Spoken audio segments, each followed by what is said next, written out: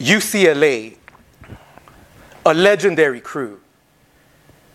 There's another legendary artist from that crew called AYER. Was he in that group when you were in it? Yeah, absolutely. He got in maybe a year after we kind of started it and running it. He was in a crew called TON before, and he went to junior high with J-Rock and a bunch of the other guys that were from UCLA, and it was just a natural fit. You know, he was also from a crew called RA, which was a South Central crew that my homie Burnt used to be from. He was one of the main heads too. And I met him in junior high right before I got to Fairfax High, and then we became homies while I was at Fairfax and he was still in junior high. And then finally because he was a grade younger than me, and then finally when I got into the 11th grade, he was a 10th grader, and he was a 9th grader. He was 2 grades younger than me, because at the time they changed it. When I got to Fairfax, it was high school was 10 through 12, but the next year was the 9th graders were there. So they let him, and they let a bunch of, J-Rock was also, a couple years younger, a bunch of people from the young UCLAs basically got to Fairfax. And not soon after that, it was when KOG was formed. What kind of person was young AYER? Can you describe him, his personality? Man, he was extremely charismatic. He knew how to read people better than anybody I knew. Sometimes he was very playful, so sometimes he'd like lead you on and be joking, and you wouldn't realize, like, are you joking? Are you serious? You know, he's very street smart. He was definitely wiser than his years. You know, he would figure out a way to always have a stack of money in his pocket. He always had a beautiful girlfriend. He was kind of like unreal almost. He would get the dopest spots. I remember he would tell me he was going to do some shit. I'm like, you're going to do what? And then the next day he'd show up to school with like pictures of the shit he'd done. I'm like, how did you do that? I remember he was driving literally a 1964 Impala. And I remember he got in a car accident and it just got totaled. And he just abandoned ship on it. He's just like, whatever. And the next day he showed up with a Chevelle Super Sport. And I'm like, damn, bro, you're like that Eazy-E song. You know, he talks about wrapping his 6'4" Impala around a telephone pole. And he's like, oh, brother, I'll throw it in the gutter and go buy another.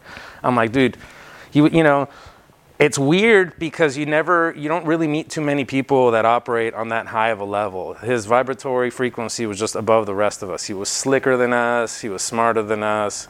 He was definitely operating on a different frequency than us. You know, we were just kids, and he was a grown-ass man in a kid's body.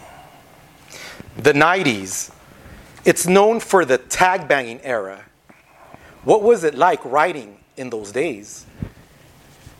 Yeah, unfortunately, the tag banging era was kind of shitty. I think a lot of it was perpetrated by Fox Undercover. I feel like once those specials started coming out, the style of dress at kids at school changed. They went from a more like tagger, raver, skater look to like the Ben Davis and the crease pants and like really oversized gangster shit. Everybody started wearing the caps with like the names of their crew on it, and like the belt buckles with like, and it was weird because it was intertwined, crossed with like the party crew scene, because the party crews were from different communities where there was gangs. So like they like kind of forced some of the party crews to get into the gang, which kind of ruined the party crew scene.